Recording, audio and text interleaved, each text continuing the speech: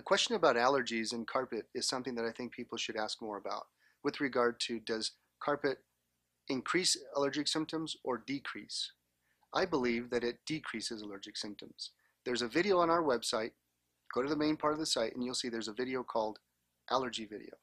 That video is extensive research done in Europe showing that carpet acts as a filter.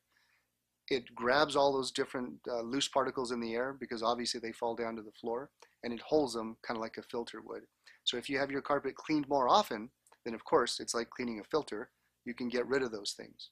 However, if you don't get your carpet cleaned often, then that's where it becomes a problem for the person that has asthma or any kind of breathing problems.